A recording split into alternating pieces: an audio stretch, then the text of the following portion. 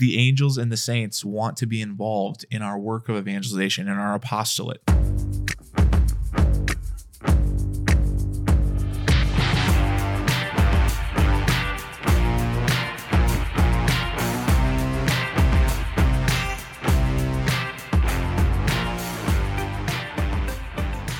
Welcome, ladies and gentlemen, to Every Knee Shall Bow, your weekly Catholic podcast on evangelization and discipleship. I'm Dave Van Vickel, and I am not today joined by my co-host, Michael Gormley. Sorry, he's taking the week off here, or at least I'm making him take the week off. We have just these crazy schedules right now with COVID and all this kind of stuff. Gomer is, his job is always crazy, and my schedule is always nuts too with all the kids and everything like that. So had a hard time linking up, but definitely have an episode for you today, and I'm excited to talk to you and a little update in my life. Just a kind of a reflection, I guess, to start the beginning. There's a tough part of evangelization, and that is kind of looking at yourself as a seed planter. And the tough part about that is that you don't necessarily always get to watch the seeds grow and to come to fruition. In a lot of ways, God calls you to plant seeds for fruit that you will not see. And sure, there's a lot of ways that is true, in the sense that some fruits of evangelization you just don't see. You don't necessarily see them. They're not necessarily physical or tangible in that way, but they're there. But there's also another way that I mean it, and that's what I want to talk to you about just briefly. And that is when you're called just to plant the seed and then move on.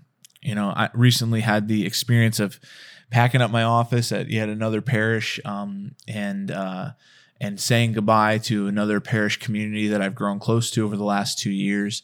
After trying my best, to evangelize and everything like that. As you know, I think we've mentioned it on the show before.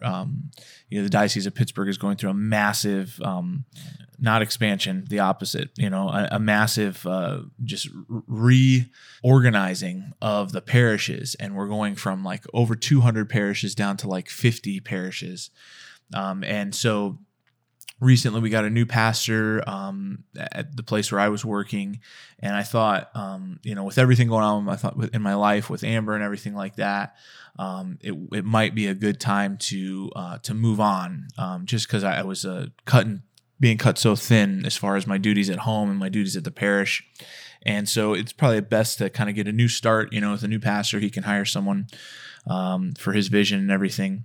So July 1st, I officially ended my tenure at the parishes here in Pittsburgh, and am kind of taking a break right now. We'll be looking for a new job soon, which I think I mentioned last week. But it's hard. It's really hard because evangelization is intimate, and it builds such charity, right? It's a work of mercy, and you get involved in people's lives. And one of the last things that I packed up from my office was just it was just a picture. It was a little like Polaroid photo of a man, and my son Judah, who was helping me pack up, asked who it was, and I said it's just a guy that somebody asked me to pray for. Right? It was a husband, somebody's husband, who one of the parishioners who started coming to a lot of my events and things kind of had a conversion while I was there. She just asked me, now, would you pray for my husband, right? It's those kind of relationships, that intimacy that you build, and it's hard to leave behind. It's hard to be just a seed planter. I've been blessed in my parish before that, where I was able to stay for a long time, but every time you leave behind something growing that you won't see come to fruition. And it's a tough thing, but it's also a time for you to place your trust in God, right? For evangelists, I think I would venture to say the hardest part of evangelization is patience and trust, right? Patience and trust, because you want something for these people so deeply, and you want it fast. You know what they're missing, and so you want it deeply. And so to move on and to not be able to see that come to fruition is tough. And I fully plan to keep them in my life and certainly in my heart. But it's something that I thought I'd bring up because it's true for all evangelists. We all have these situations where we leave behind, and you can think about the great evangelists, right? The great evangelists of history who left behind communities to go on and spread the gospel further. Paul, leaving communities and things like that. And St. Francis Xavier, all these people who had to leave communities that they built, that they worked to build, right? Societies that became Christian, that they worked to build, and then they leave them behind. It's you leave a little bit of your heart behind, So for all you evangelists out there who know what I'm talking about, or for those who don't know what I'm talking about, but you will experience it, I feel for you. And I would say that it's a time for us to just focus on trust and trusting that God will bring the right people into their life. I'm certain that the new pastor of this parish will hire someone who's just perfectly suited to serve the people of God in the place where I was. So I just have to have faith, right, that God will lead them into that way. That's not the bulk of the topic today. What I want to talk about is I want to mention two willing partners that we aren't engaging in our work of evangelization. Two willing partners, two different groups of persons, I guess is how I should say it, that we normally are not engaging in our evangelization efforts. And those two willing groups of persons, okay, maybe you already know where I'm leaning here because I said persons and not people, are number one, the angels, and number two, the saints. Okay, so I want to talk today about engaging the angels and the saints in our work of evangelization, what that can look like, how it can be fruitful, and also how it can really enhance our work of evangelization. This has been an ongoing theme in my life, right? That the angels and saints have kind of made themselves known to me. And I'm sure people listening, that's not special to me and specific to me. I'm sure many of you feel like at times in your life, saints have kind of burst into your life in one way or another, or the angels have intervened in your life in one way or another. But these are two extremely wonderfully Catholic ideas, right? That the angels and the saints would want to be involved in our work of evangelization and our apostolate. And they desperately do. This is one of those things that, I see so much good fruit of things where we're trying to draw from our Protestant brothers and sisters, right? Different movements in the Catholic Church where we're trying to draw evangelization experience, evangelization tools, evangelization fervor from our Protestant brothers and sisters. This would be an example of something that is thoroughly Catholic, right? This idea that the angels and saints want to and often do intervene in our work of apostolate, and that's what they're there for. That's one of the reasons they're there, right? That God is allowing His creations, right, to work together interchangeably, right? They really want to be involved in all of this. So I'm going to talk a little bit about each of these scenarios and tell you a little bit about how I engage the angels and the saints in my evangelization, and I'm going to give you some tips on how to engage them and things like that. So let's start with the angels, right? It says in the Catechism, right? I think it's in the 300 paragraphs, 330 or something like that. It says that the whole life of the church benefits from the mysterious and powerful help of the angels, right? The whole life of the church benefits from the mysterious and powerful help of the angels. I think I'm paraphrasing. I don't think I'm quoting there, so don't write in and complain. But this is amazing, right? If it's the whole life of the church that benefits from the mysterious and powerful help of the angels, then certainly we can assume that extends to evangelization. Why? Well, it's just one step away, right? Pope Paul VI says the church exists, right, to evangelize. So if the whole life of the church benefits from them, then we know that our evangelization benefits from them. And we can also see that it's the testament of Scripture, right? An angel, the word angel just means messenger. It's their job. It's not what they are, right? St. Augustine points out that the word angel is just what they do, right? What they are is a spirit. And so angel meaning messenger, right? Right away, we can see a kinship, right? That's what we are. We are divine messengers. We are living out our prophetic role of bringing the message of the good news to others, right? The message of Jesus Christ to others. So there's a kinship there right away. We should also see from scripture, right, how many times angels were used to deliver the good news, right? That angels are constantly being used by God to intervene in his workings here on earth. Obviously, namely the most important one, being the Annunciation, right? When the angel Gabriel announces unto Mary the good news, right, that Christ will be born of her, right? This is a model that the entire church looks to for evangelization, and it involves an angel. So we should look to it as well, that the job of Gabriel was to preach the good news to Mary, literally good news of great joy, and that Mary's assent to that good news, that yes, is exactly what we're trying to accomplish here on this in our apostolate every single day, right? So angels are constantly wanting to be involved, right? Another part of the Catechism says, for the life of a Christian, and I think a human life, we're surrounded by watchful care and intercession. Beside each believer, there stands an angel, right? A protector. This is, of course, an echo to our guardian angels, right? Our guardian angels that we know that the angels interact in our life by protecting us, guiding us, shepherding us, praying for us, trying to influence us for good and push us away from bad, right? This is a beautiful, beautiful partnership between the corporal and spiritual world that we can engage, right? So what are some ways that we can engage the angels in our evangelization? From almost the beginning of my life as an evangelist, right?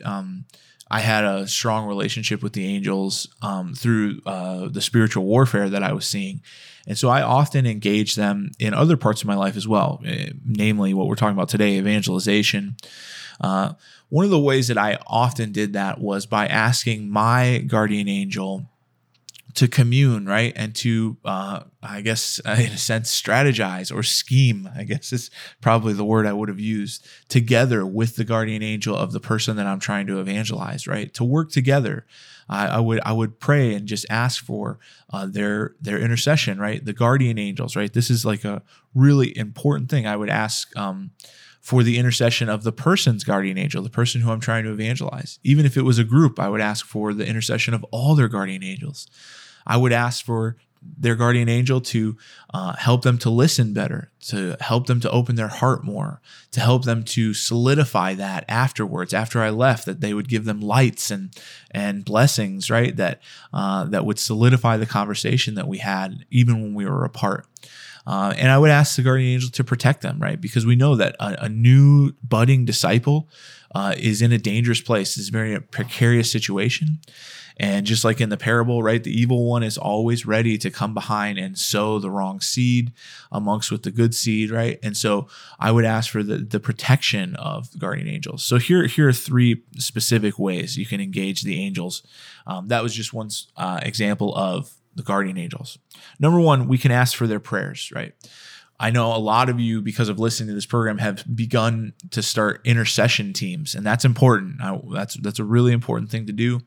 Have a team of intercessors, people praying specifically for you and for those who that you work with, that God would shine forth, right? That you would decrease and that He would increase, and that's important. Intercessory prayer is important. Well, when we leave the angels out of our intercessory prayer, right, we leave out an entire group of people, of persons who desperately want to just ask and beg God, right, for you on your behalf. So asking for their intercession can be very powerful. Number two, you can ask for their intervention, right? Angels are, how can I say this? They're constantly intervening in our life. We don't necessarily always know it, right? We don't necessarily always see it as a miracle, right? There's not always miraculous intervention in our life, something that we would see that would be beyond the rules of nature or very, very like physical things that they do.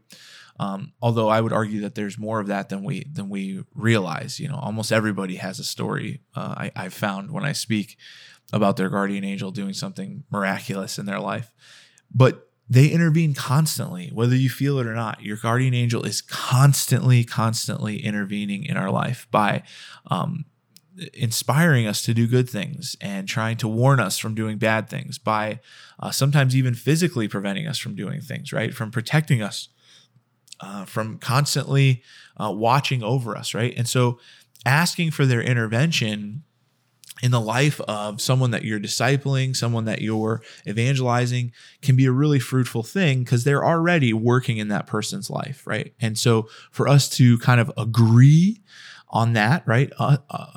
We, the evangelists and the angels, to agree together, right? To draw this person to Jesus Christ is a powerful union that we can create here. And so we ask for their intervention to protect.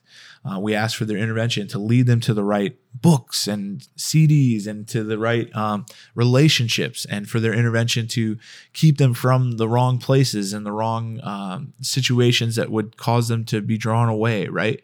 And to warn them when they're headed down the wrong path.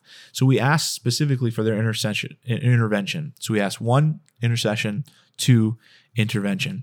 And number 3, they're also a great topic to teach about. Okay. Now, I wouldn't jump right out teaching a new convert about angels, right? Because for some people, depending on what their worldview is, right, that might be a long stretch, right? This isn't something you just accept immediately. And for a lot of people, they've kind of turned the concept of angels into like a fairy tale kind of a thing. But teaching them about the angels can be a really fruitful thing to do. Why? Well, for a lot of people, what the devil does is try to take away the peace that they get when they give their life to Christ. And he does so by making them feel alone. He does so by making them feel doubt, all those kinds of things. So teaching them that there is an angel by their side all the time, right? And not just an angel by their side, but that there are quite literally possibly billions of angels, all, rejoicing together with God, that we're all pointed kind of in the same direction, right? That even when we feel alone, we are with and we are amongst the angelic choir worshiping the Lord, right? This can be a beautiful thing for a new convert to learn. It can also be really comforting, right? Specifically for children, right? If all those DREs out there, teaching about guardian angels should be one of the top things that you do in your program. And I'm not saying that it should take the bulk of time, but what I'm saying is probably every year you should introduce kids to the concept of their guardian angel. It's something that we don't see a lot of more, but it's really important, right? I mean, think about how important this is. God created this angel specifically for one person on earth, right? And we're talking specifically about guardian angels right now. Guardian angels aren't recycled, right? When a person goes to heaven, they don't like hand in your file and say, okay, God, we got a success here. What's my next case? That's not the way it works. And they go down to another baby or something. Your guardian angel was created for you probably at the beginning of time, right? The church uses the word simultaneously, that the angelic world was created in creation, and has been, in a sense, waiting for you. I mean, they're not in linear time like we are, but in a sense, waiting for you until you were born, right? This is an amazing, amazing thing to understand, that angel was created specifically for the sole purpose of helping you get to heaven. So it's a great thing to learn about, right? This is a huge ally that we don't normally think about and talk about. And I think probably for a lot of us, we shy away from teaching specifically converts to the faith about the Catholic teaching on angels, because it can already be very difficult to understand any kind of mediation, right? Priests, saints, those kinds of things, Mary, those are hard concepts for sometimes our former evangelical brothers and sisters to accept. Angels might be a little bit easier, but sure enough, eventually at some point, it would be a good idea, right, to use the angels as a point of catechesis, of evangelization. They are created primarily to communicate the glory of God. And so they will communicate that to the person you're trying to evangelize. So 1, ask for their intercession. 2, ask for their intervention. And 3, teach about them. Now let's move on to my friends, the saints, okay? The angels and saints together constitute probably the greatest, not probably, that's a terrible word to even say, the greatest army that ever existed, right? Even though they are part of the church triumphant, they are also very actively involved in the life of the church militant. And so the saints can be sometimes our greatest allies, right, in this journey of evangelization. Okay, my humble opinion about the saints, and I guess I don't know what you'd call me. I'm certainly not an expert. I'd be like an armchair hagiographer, I guess, right? They call it, they have armchair quarterbacks, people who, constantly, they think they know everything because they're sitting in their chair watching. I guess that would be me. I feel like the saints have played such a big role in my life. And so my humble opinion, is that the saints are almost desperate to get involved in our life, right? That there are constant nudgings, that there are constant lights that we receive through the intercession of the saints, right? And through the communion of saints, and that God is very willing to allow someone to intervene in our life, a saint to intervene in our life, for a few reasons, right? So he can show us, look at what I can do to you if you surrender to me. Look at what I can do in your heart if you surrender to me, right? So the saints are constantly trying to be involved, and they want to be involved. So let's engage them. A few ways I've engaged them in the past. I always look for the right intercessor for a person, right? I'm always trying to look for the right saint intercessor. Now, every saint can intercede, right? And we ask for all the saints, right? There's no question about that. But it's weird. It's a mysterious thing, the way God has allowed this to work, that for some reason, certain saints are allowed to intervene more so in the life of someone than others, right? And it's like they kind of push forward. And so I always start with just even namesakes, right? So if I'm, trying to evangelize someone and their name is Thomas or something like that, or Tom, right? I pray to the different Saint Thomases, right? It's Thomas the Apostle, Thomas Aquinas. I'm probably not covering all my bases, right? But I start there. Sometimes if I know that there's a specific struggle in the life of a disciple, like for instance, let's say they struggle with chastity or something like that, right? Then I would pray for the intercession of Saint Maria Goretti. I would pray for the intercession of Saint Maria Goretti. And so, I would look for that specific saint, right, that kind of wants to intervene in their life. And sometimes you can imagine, like, it's not what you expect. I know one time in particular, right, I was working with this woman at a parish, and she just had a really horrible woundedness from her childhood, specifically from her father, right? And it was like months and months and months, and there was just no progress being made. She was just so hurt, and it was so awful. Her heart was so closed off, and she desperately wanted freedom. She desperately wanted to have a relationship with God. But, it's very, very difficult to have a relationship with God the Father, right? When you have a poor relationship with your own father. And so finally, I don't know, it just occurred to me, like, maybe I should start praying for the intercession of St. Joseph. And so I started to ask St. Joseph, please just father this woman, please do whatever you can, intervene, pray for her, do whatever you can. And I started to see like a little bit more freedom. So then I thought, well, I'll enlist some other fathers, started praying to other saints who are fathers, right? And really, I don't, obviously this is anecdotal. I don't have any hard data, but I could see this woman kind of start to open up just to the even concept that there are good fathers out there.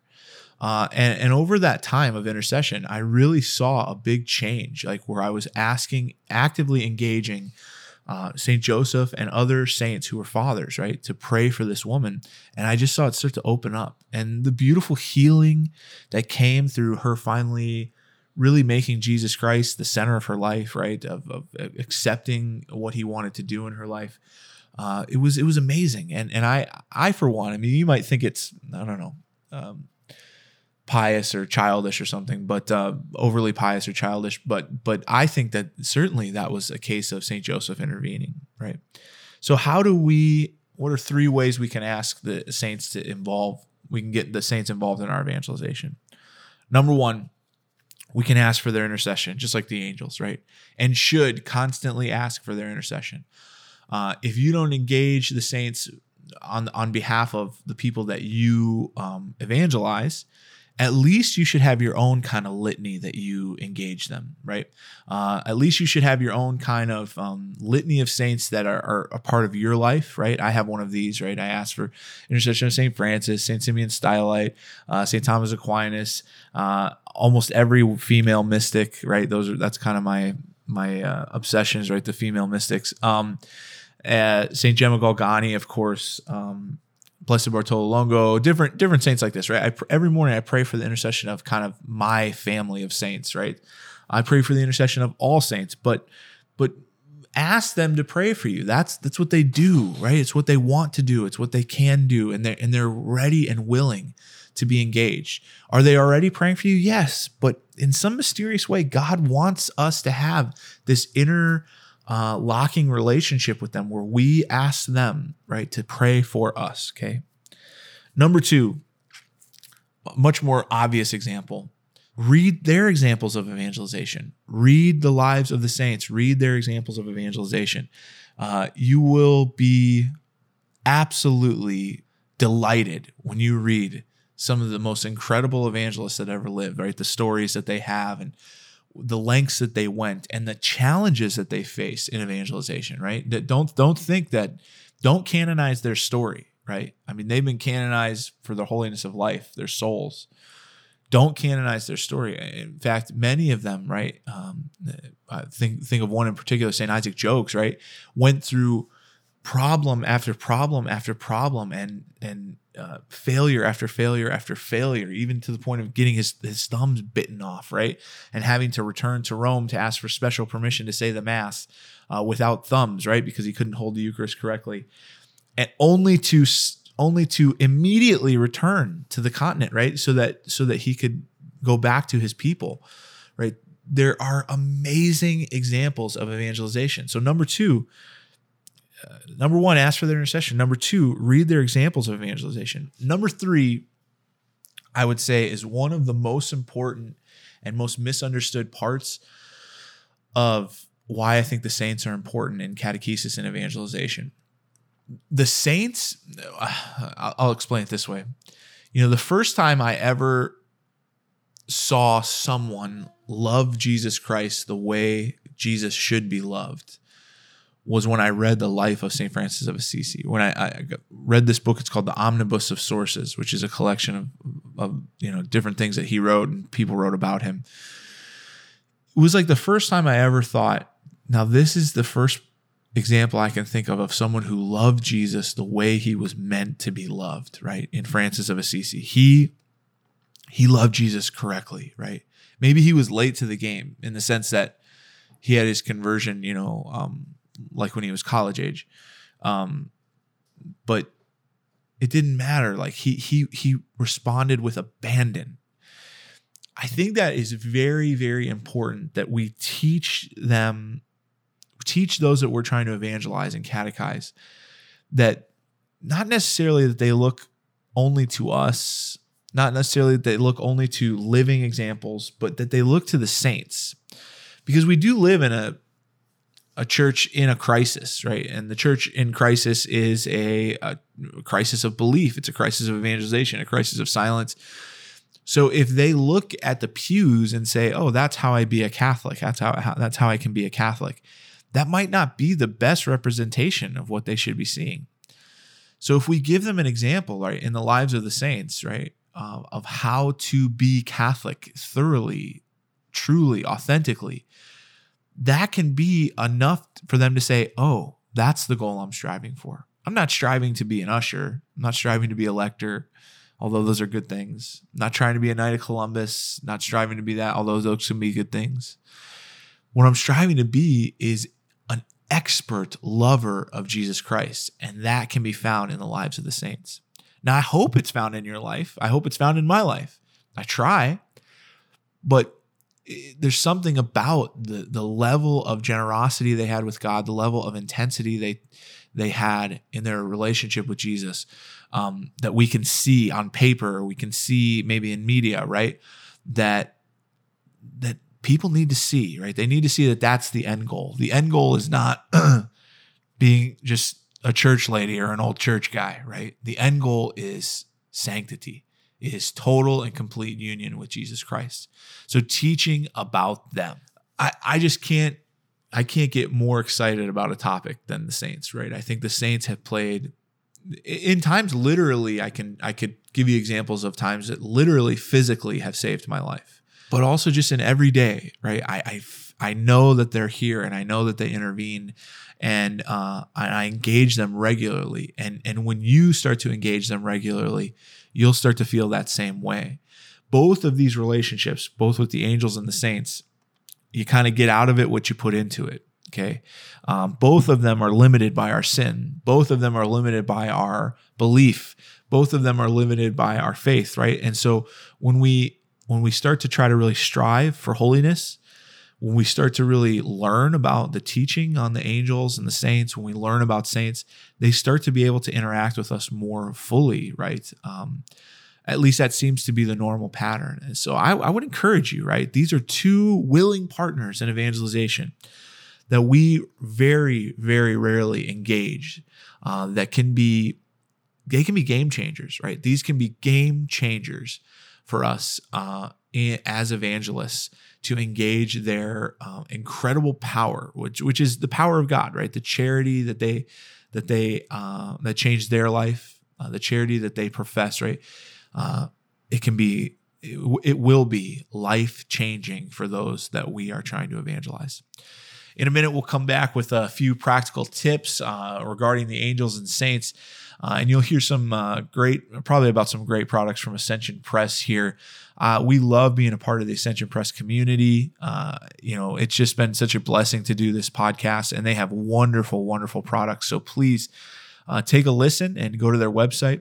As always, if you have any questions about evangelization at all, or about discipleship, the faith, anything that we can try to answer for you on the air, we love to hear your questions. We love to hear your comments. You can reach us at EKSB at ascensionpress.com. And those emails go right to either to both Gomer and I, and usually Gomer responds, and usually I think I responded, and then 3 weeks later realize I never did. So, but I'll try my best. That's EKSB at ascensionpress.com. We'll be right back.